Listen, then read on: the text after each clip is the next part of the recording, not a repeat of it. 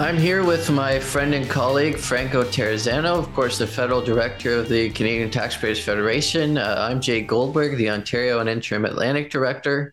And today we're going to be talking about interest rates, inflation, all of that good stuff.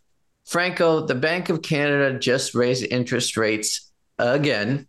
I'm sure many of our listeners here are homeowners like I am, and obviously some older ones too are wanting to see their kids be able to buy homes. How are these interest rates going to affect homeowners and potential home buyers?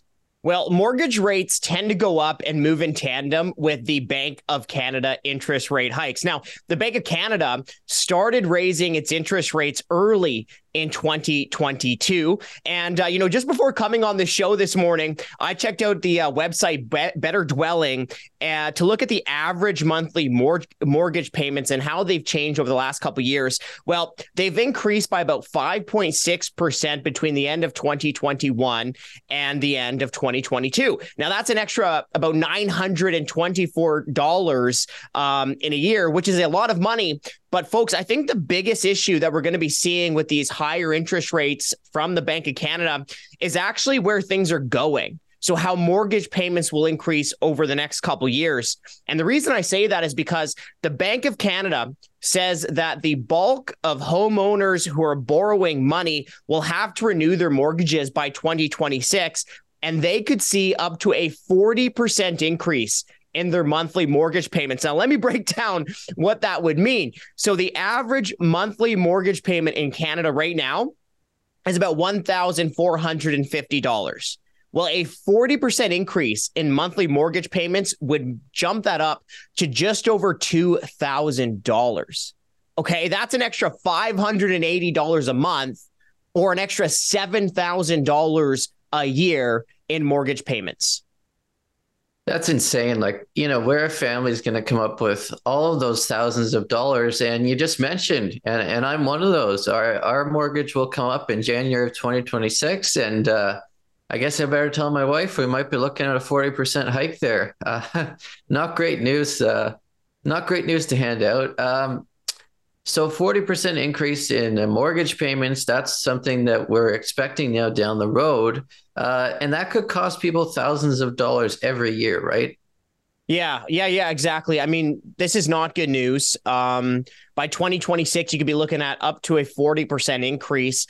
With the average mortgage payment in Canada, that's an extra $580 a month or an extra $7,000 a year. But look, I don't want to freak people out here because remember, that's the upper limit that the Bank of Canada is suggesting. So not everyone is going to be seeing that type of increase. Right. So I just want to provide a word of caution. And also, let's not forget, folks, that's what the Bank of Canada is saying. Well, if you've been following this podcast or just the news over the last couple of years, well, the Bank of Canada has gotten a lot of things wrong, to put it mildly.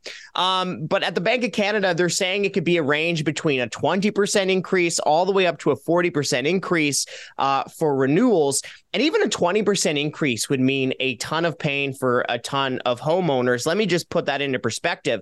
A 20% increase in monthly mortgage payments, if you take the average, would be an extra $290 a month or an extra $3,500 a year. So even at the low end, you're still looking at a huge cost to homeowners because of these interest rate hikes. And remember, bottom line, folks, is that when the Bank of Canada increases its interest rates, when you see that in the news, well, then you can expect different interest rates in the economy to go up, including your monthly mortgage payments. So, of course, you said if things don't change, the current trajectory we're on, but if, there are ways for us to make changes. There are certainly ways for policymakers to make changes so that we don't get to this doomsday scenario in the next few years. But I guess it's first important to figure out why are interest rates going up before we can talk about, what we can do to fix the situation. Yeah, that's a really good question. So look, people are paying higher rates because the government increased inflation. Now, to be fair, there's a lot of different things that influence prices. Obviously, international incidences, what's going on around the world plays a factor. But look, let's not take the federal government off the hook here. because the federal government should control what it can control, and what it can control led to higher prices. We're talking about never-ending deficits. We're talking about tax increases. We're talking about the Bank of Canada itself printing a ton of money out of thin air to help finance these types of deficits. So if we want the government to ease the pain of these higher interest rates, well, then the government has to stop doing what it did to lead to the inflation, which led to the resulting interest rate hikes. Okay, I want to break this down just a little bit more for listeners in terms of how government has helped to create this inflation. So you mentioned a number of factors. Let's talk first about deficit spending and how that's helped to trigger inflation. Well, even Finance Minister Chrystia Freeland herself acknowledged that more borrowing means higher inflation. I want to read you a quote from her, which she said last fall, quote, "We cannot compensate every single Canadian for all the cost of inflation. To do so would only make inflation worse and would force the Bank of Canada to raise interest rates even higher." Okay, but by the time that Freeland made this acknowledgement, the government had already lost control of the fiscal reins. You know, even before the pandemic, before any cross-country recession back in 2018, the Trudeau government was spending all-time highs, even after accounting for inflation and population growth. So we were spending more in 2018 than the government was during any single year when the feds were fighting the Nazis during the Second World War. Then the pandemic happens. Well, when the pandemic happened, the government announced about $570 billion of new spending. Of that new spending, more than $200 billion had nothing to do with the pandemic. Nothing to do with the pandemic. And that is according to the parliamentary budget officer. And remember, when Trudeau was first running to be the prime minister, he said he'd run a couple teeny weensy little deficits and finally balance the books in 2019. He missed that mark by $20 billion. Then Freeland said that she would balance the budget by 2027. Well, the most recent budget shows that there's just going to be deficits ongoing. And now the parliamentary budget officer pegs the next balanced budget in 2041, almost 2 decades from now. Yeah, so that's 18 years from now. Okay, so my 2-year-old daughter is going to be 20 and in university by the time the Trudeau government balances the budget, if they keep going this way. Geez. All right, Franco, I've heard you talk about the inflation tax many times. Of course, deficit spending is a big part of the issue, but it's really a portion or maybe half of the issue. And I know the other portion, which you also love to talk about, is the role that the Bank of Canada has played in terms of, revving up the printing press. So can you explain how the printing press has contributed to this as well? Yeah, sorry, Jay. I'm here in Ottawa, so it's hard to hear you because all I can hear in the background is the brrr of the printing press right down the street on Wellington. Look, I mean, at the end of the day, it's actually more simple than you would think. The more dollars that the central bank, the Bank of Canada prints, the less that your dollars in your checkings account or your savings account will buy. Now, the Bank of Canada prints new money by buying financial assets like government bonds. So whenever the central bank buys one of these government bonds, it does so by creating money right out of thin air. And the Bank of Canada was doing this on overdrive during the pandemic. Let me just give you some numbers. So between March 2020 and March 2022, the Bank of Canada printed about $370 billion. Okay. Now, that's a 300% growth in the Bank of Canada's assets. It's significantly more than what we saw happen during the recession of the 70s, the 80s, the 90s, and also the 08-09 financial crisis. Now, remember, folks, the Bank of Canada printed these hundreds of billions of dollars out of thin air, and it dropped it into an economy that was largely shut down because of the government's lockdown measures during the pandemic. So this essentially creates the perfect storm for inflation, which is too many dollars chasing too few goods. Yeah, exactly. And then, of course, we talked about the printing press, we talked about the deficits, but we also have to talk about higher taxes. And the Bank of Canada, which, of course, is trying to get inflation under control right now. Obviously, they've contributed to inflation, but now they're raising interest rates to try to deal with it. But they've actually said that taxes are are an issue here. And they've said that the carbon tax in particular is part of the problem. Of course it is. I mean, duh, right? I mean, the only people who are debating whether or not carbon taxes are part of the problem are just like some academics or something who are getting paid by the government. I mean, look, the entire objective of the carbon tax is to increase prices. That's the entire objective. I mean, this isn't even the Canadian Taxpayers Federation having to point it out. The government's own numbers show that the carbon tax increases the price of gas by 14 cents a liter, the price of diesel by 17 cents a liter, and the price of natural gas by 12 cents per cubic meter, right? But like the carbon tax doesn't just make it more expensive for you to go to work with your car or to keep your home warm during the winter months. The carbon tax cascades throughout the whole economy. Now, what I mean by that is because the carbon tax makes it more expensive to fuel up that big rig truck that is bringing your food to the store, it also increases the price you pay when you go to the grocery store. Or because the carbon tax makes it more expensive for farmers to dry the grain, to produce the food, it makes it more expensive for you to buy that food when you're at the store, right? Now, worst case scenario is actually happening. Not only are we paying a carbon tax that continues to go up, but the Trudeau government is bringing in a second carbon tax taking effect July 1, 2023. Now, when that second carbon tax, which is buried in fuel regulations, is fully implemented by 2030, it will have increased the price of gas by up to 17 cents a liter. So we already know that high gas taxes are driving up the price today, but by 2030, folks, Trudeau's two carbon taxes will increase the price of gasoline by about 55 cents a liter.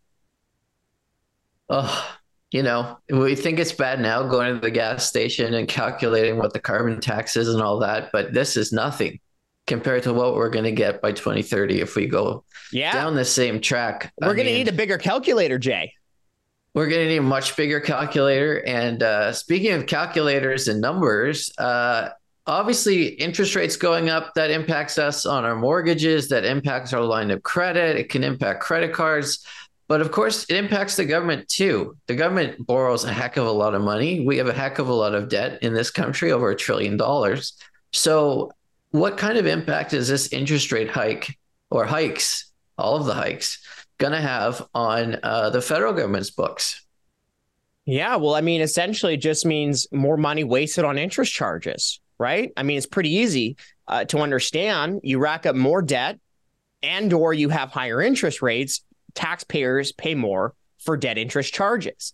Now, Jack Mintz is an economist at the University of Calgary, and here's what he said, quote, just a 1 point increase in interest rates would then increase the annual deficit by close to $5 billion.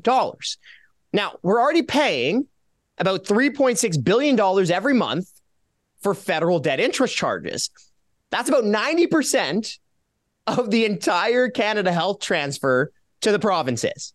Okay. By 2027, the interest charges on the government credit card are going to cost taxpayers about $50 billion, which is more than double the pre-pandemic level.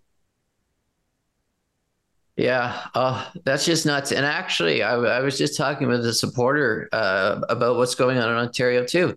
This obviously affects the federal government, but it affects the provinces. Ontario is deep in debt, the most indebted subnational government in the world.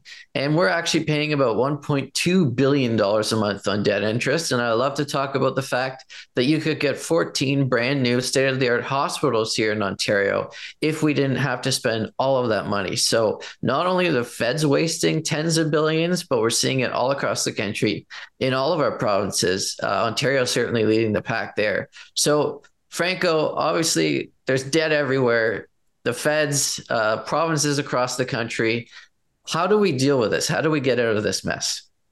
Okay, well, I think the big mess facing Canadian families right now is the high cost of living, whether you're talking about higher prices at the store, higher prices when you're at the pumps, or even just worried about your mortgage payments going through the roof. Well, when you're in a hole, stop digging, right? So interest rates are going up because of high inflation. And there's a lot of things the government has done and is doing to make inflation worse. So stop doing that. Stop the money printing, stop the never ending deficit, stop the tax hikes, right? So essentially the two things that the government should do right away is balance the budget and scrap the carbon taxes. Now, the carbon tax, by the way, is something that the government could do immediately today to immediately provide relief for families. Okay, so right now, the government could save a family about $10 every time they fuel up their minivan just by scrapping the carbon tax. Just by scrapping the carbon tax right there. And, you know, we've actually seen other countries around the world do this to provide relief, right? We saw Australia cut its gas tax in half. We saw South Korea cut its gas tax by 30%. We saw the United Kingdom announce billions of dollars in fuel tax relief. You had Germany, you had the Netherlands also provide some significant fuel tax relief. And you saw many provinces do the same thing. Ontario, Premier Doug Ford, he cut gas taxes. Newfoundland and Labrador cut gas taxes. And in Alberta, you have the Danielle Smith government completely suspending provincial fuel taxes. So that's how the government, the federal government in Ottawa, could immediately provide relief today. Yeah, I think the really worrying takeaway here, of course, is that families could be paying thousands more to renew their mortgage if things don't change. We have seen, definitely, here in Ontario, in Newfoundland and Labrador, in Alberta, we have seen examples of lower gas tax. It can be done. It is being done right now here in Canada. So this is definitely something that the federal government could look at and pursue quite easily. You know, as I was saying too, with the interest rates, it's just tough. It's tough to make ends meet. You know, a good friend of mine has a variable mortgage. You know, some people have fixed mortgages. I happen to have that, and we're lucky we don't have to renew for a few years. A friend of mine has a variable mortgage, has a place in Hamilton. His mortgage has gone up, the mortgage payment, by over $750 a month. So wow, this is impacting a lot of people right now. Because some people, whoever chose a variable mortgage, they're getting screwed right now. So this is a huge problem going forward, but for many, it's a huge problem right away. Obviously, as we said, a good takeaway for sure. Interest rates are going up because of inflation, and the inflation is being helped along in large part by what the government is doing. So clear takeaways here. Families are going to be hit hard now and down the road, especially when it comes to mortgages. And the government is helping to cause inflation, which is helping to cause the higher interest rates. And there are ways, folks, there are lots of ways that the government could be acting to help actually meet this challenge. So if you want to learn more about all of this, the inflation, the interest rates, how everything's tied together, Franco has a really good op-ed in the Toronto Sun you can check out. It's in the show notes. You can also find it on our website, taxpayer.com. Franco, I just want to thank you for joining us. And you know, it's a lot of bad news, but it's sobering news that everybody has to hear. So thanks for joining us and outlining not only the bad news, but also what we can do to change it and what we need to demand from our governments to try to change course. Thank you very much. Ryan, now you've done some great digging already since you've joined the Canadian Taxpayers Federation, but maybe my favorite story is the one that we're going to talk about today. You know, I'm going to be honest with our listeners. I wasn't even aware that this slush fund existed for former members of parliament. So why don't you break down what it is that you dug up?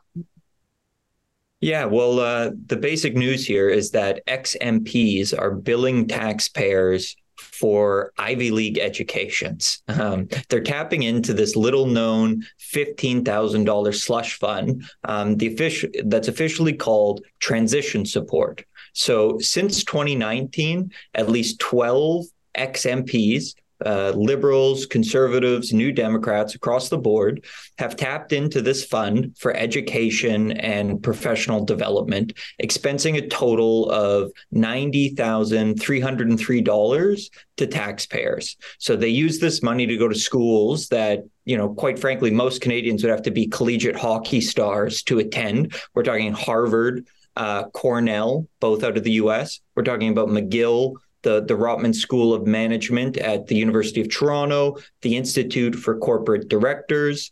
And just because other departing MPs didn't use this slush fund for education or training doesn't mean they weren't tapping into this $15,000 that's available to them for other purposes. So the $90,000 we're talking about, that's just to go attend, these Ivy League schools out of the US or these prestigious universities here in Canada. Yeah, folks, former members of parliament getting to bill you to go to an Ivy League school. Must be nice, huh?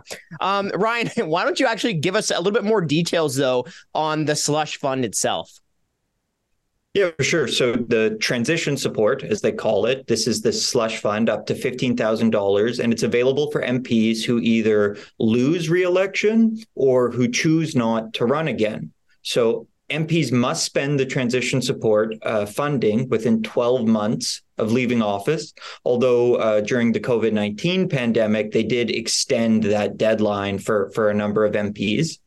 The money can be used for, as I mentioned, education, professional development. They can also expense, office supplies, long distance phone calls, or up to 4 round trips within Canada. So, I think it's important to point out here, most Canadians can't get fired, right, and still bill their former bosses for an Ivy League education. Seems pretty basic, but that's what's going on here with these ex-MPs and this particular slush fund. And it's also worth pointing out that this is on top of a slew of other platinum perks and benefits and high pays that MPs are already getting.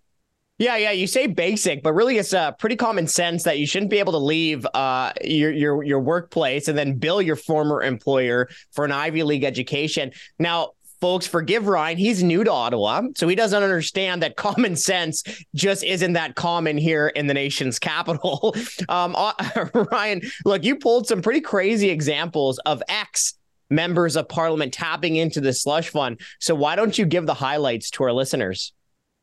Yeah, for sure. So one that immediately comes to mind here is Matt DeCourcy. He's served as an MP for Fredericton from 2015 to 2019, so one term. He was defeated in the 2019 election, and then he walked away with a severance package that came in just shy of $90,000. So on top of that, he expensed $8,690 on courses from the McGill Executive Institute. And, this is billed as transition support. It's to help them land on their feet. But if you look at DeCourcy's resume, it looks like he had no trouble, landing on his feet after he left politics. He was appointed as a senior advisor to the federal minister of finance. In November 2020, he was named a fellow at the Pearson Center for Progressive Public Policy. And in December 2020, he landed a gig as a senior advisor to the president of the University of New Brunswick. But on top of, those gigs, apparently he also had to expense to taxpayers, a little bit under 10 grand to help with his professional development. Another case that I think is worth pointing out is Celina Caesar Chavanez. She left the Liberal caucus in 2019 and didn't seek re-election that year. She received a severance package, again, just shy of $90,000, but she also sent taxpayers a bill for $3,989 from the Chopra Center. And I had to look this up because I had never heard of this before. It's a wellness retreat and training center founded by the author Deepak Chopra. And one Sounds more here. Nice. Yeah, I guess so. Yeah. One more here. We'll round it out with 3. Brad Trost. Walked away with both a severance package and a pension. He also expensed the full 15 grand available to him to Harvard University. Huh. Isn't that something? Okay. And, a couple of the examples that caught my eye were that you had these members of parliament. They then leave federal politics, and now they're ex-members of parliament. Then they tap into this transition support slush fund. And then they land right back into politics. Isn't that right? Yeah, we did have a couple of cases like that. So one, Murray Rankin, he was a MP for Victoria from 2012 to 2019. He received a $34,000 annual pension after leaving federal politics. And in July 2019, he expensed the full $15,000 available to him in the slush fund to the Rotman School of Management at the University of Toronto. Shortly afterwards, in October 2022, Rankin was elected to the BC legislature, and he currently serves as the Minister of Indigenous Relations and Reconciliation. There's also Dan Rumi and Amarjeet Sohi, both former Liberal MPs. They expense taxpayers for a combined $15,483 in post-secondary education costs. And then right afterwards, they were elected mayor of Maple Ridge and Edmonton, respectively. It's like you can't even make this stuff up, Now, one of the big issues with this, let's just the obvious is that you have these members of parliament, former members of parliament, billing taxpayers for Ivy League education. But another big issue here is that this is just one platinum perk on top of a slew of other platinum perks that our members of parliament are billing us taxpayers for. Yeah, that's absolutely right. So for starters, the annual salary of a backbench MP in Canada right now is $194,600. So that's the bare minimum any MPs are going to be making. The Prime Minister receives a salary of $390,000. So if an MP serves less than 6 years in office, departing MPs receive half of their annual salary, so $97,300 as a severance payment. If they serve for more than 6 years, they're also eligible for a pension. So following the 2019 federal election, the Canadian Taxpayers Federation calculated the cost of severance and pension payments for departing MPs at $5.8 million and $104 million, respectively. In 2021, those figures were $3.3 million and $42 million. Now, remember, the severance is typically sold to Canadians as a way to help MPs, transition back to civic life. Quite frankly, I got to say, I don't buy that argument, but that's at least how it's sold to us. But on top of that $90,000 severance, they're also getting this $15,000 transition support slush fund.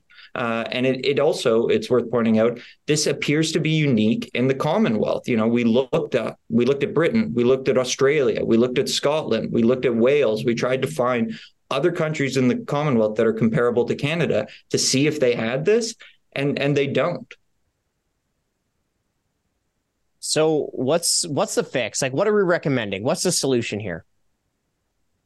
Well, I think, if severances are given to MPs to help them transition away from political life, then why are they getting this transition support slush fund on top of, their quite generous $90,000 severance payments?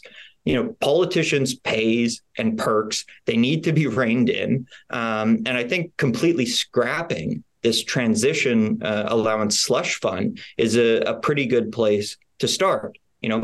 As I mentioned, most Canadians can't get fired and still bill their former boss for an Ivy League education, and neither should Canadian MPs. So the other obvious place to start would be reversing the pay raises that MPs have been taking every year.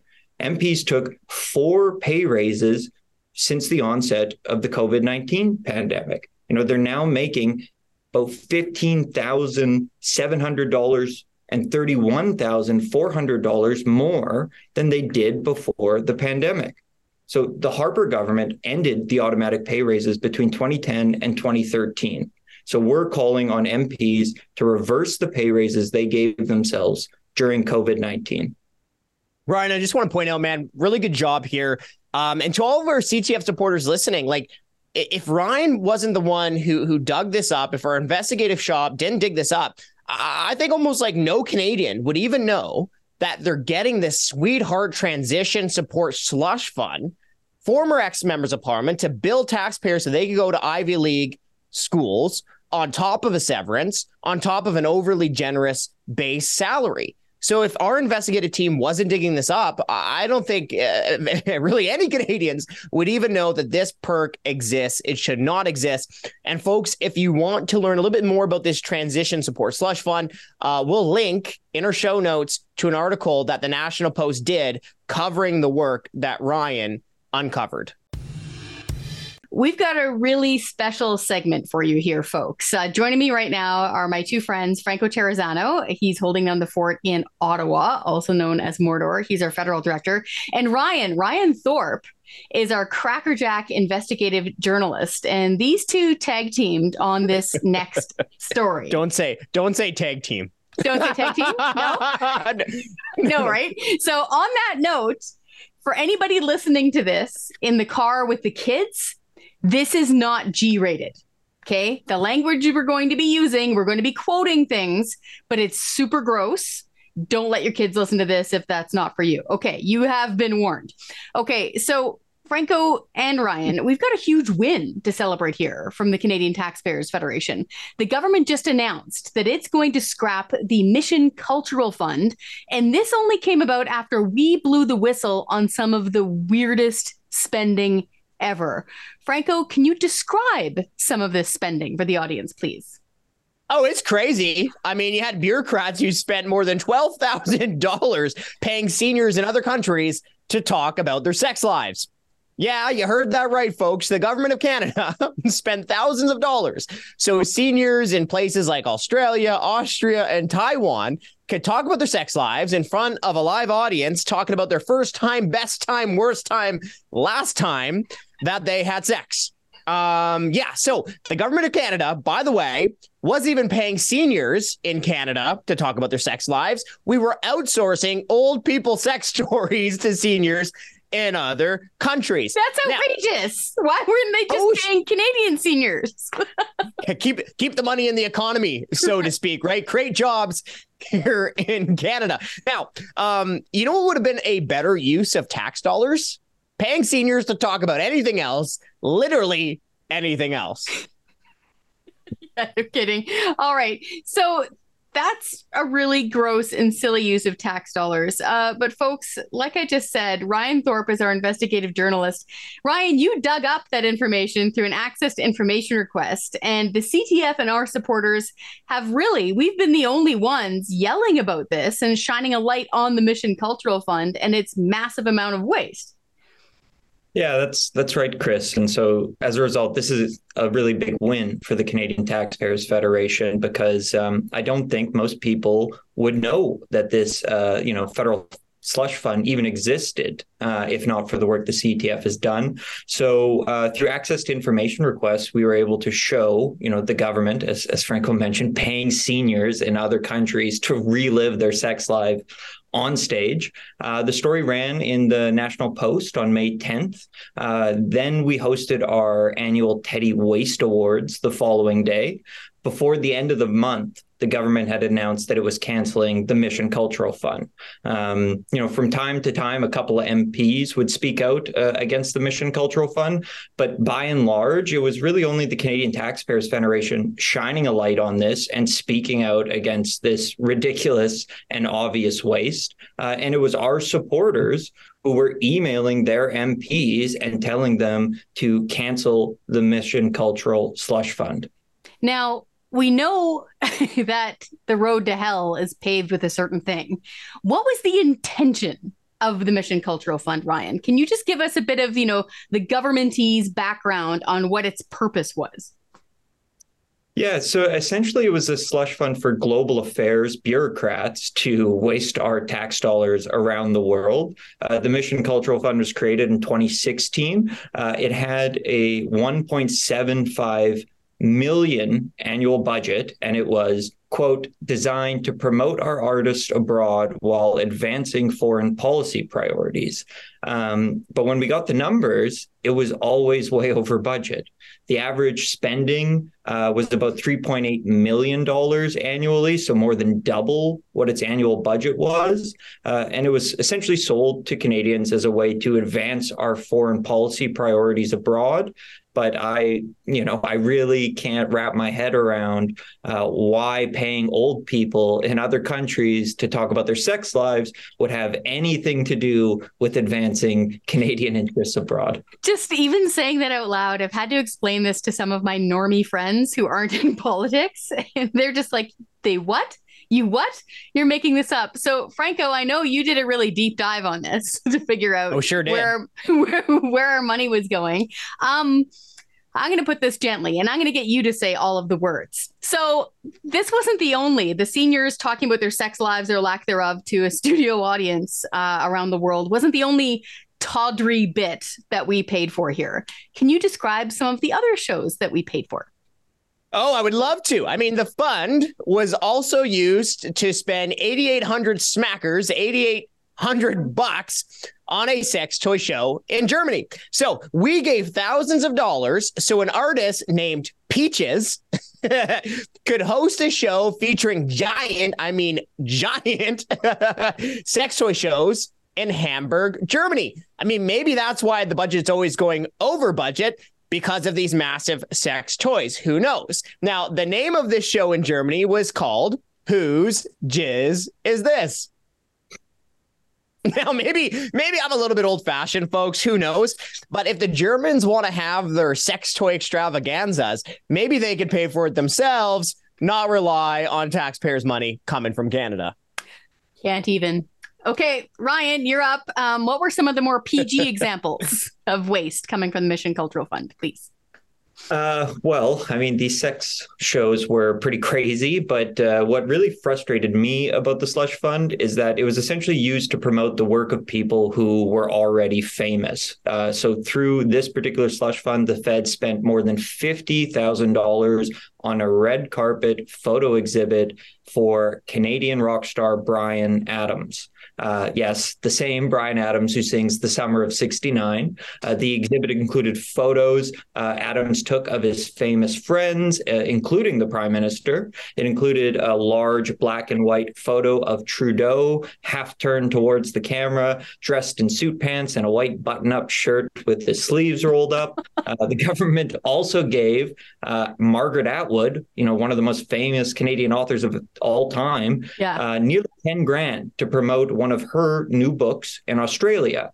One of her books, 8 million copies was sold. So I'm pretty sure Atwood has enough money to fund her own promotional tours. Folks, just to interrupt, Ryan, if you don't know who Margaret Atwood is, she's the lady who wrote the book The Handmaid's Tale, the one that became a huge Netflix series. She's not hurting for cash. So go ahead, Ryan.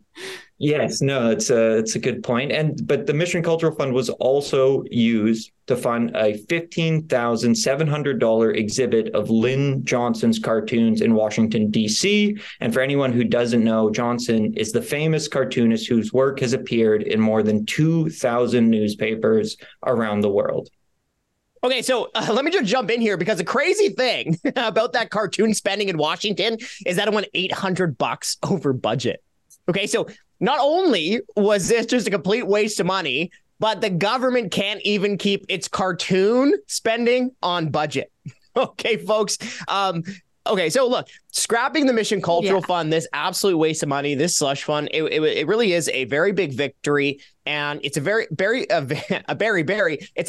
victory for the Canadian Taxpayers Federation. We're really the ones who are shining the light on this. We're really the ones making noise about this. And it was really our supporters day in and day out, hammering the government with emails, staying on top of these bureaucrats, letting them know that we're keeping an eye on this. So kudos to our supporters for staying engaged. And this is a good example of some of the wasteful spending that we're able to eliminate if we stay active and keep the pressure on. But no victory is everlasting. We've already seen the government say, quote, cultural diplomacy initiatives go beyond a dedicated program and funds, and that diplomats will also have the option to use other funds to advance cultural diplomacy, end quote. Well, my spidey senses are tingling, because that sounds like the government isn't done wasting your money yet. So we have to keep an eye on the government, particularly global affairs bureaucrats. And we need to make sure that those bureaucrats don't just take the money that was saved by scrapping the Mission Cultural Fund and stash it into another sort of this type of slush fund elsewhere. Exactly. If we're over the target, so to speak, they're going to panic and cancel something as big and glowing as the Mission Cultural Fund. But for better or for worse, they will try to distribute the money elsewhere and figure out a way to do it. Ryan and Franco, thank you so much for exposing this so to speak. This is a huge waste of taxpayers' money. And just seriously, folks, just to give people some hope, every now and then we will all get emails here around this table saying, why bother? Why fight? They're going to waste your money anyway. This is why, folks, because if we shine a light on them and we ridicule them and we pillory them enough, they're eventually going to squeak and stop wasting your money. So keep up the fight, folks. I've been thinking to myself, sex toy shows, sex stories, Bryan Adams, The Summer of '69. There's got to be a joke in there somewhere. Maybe.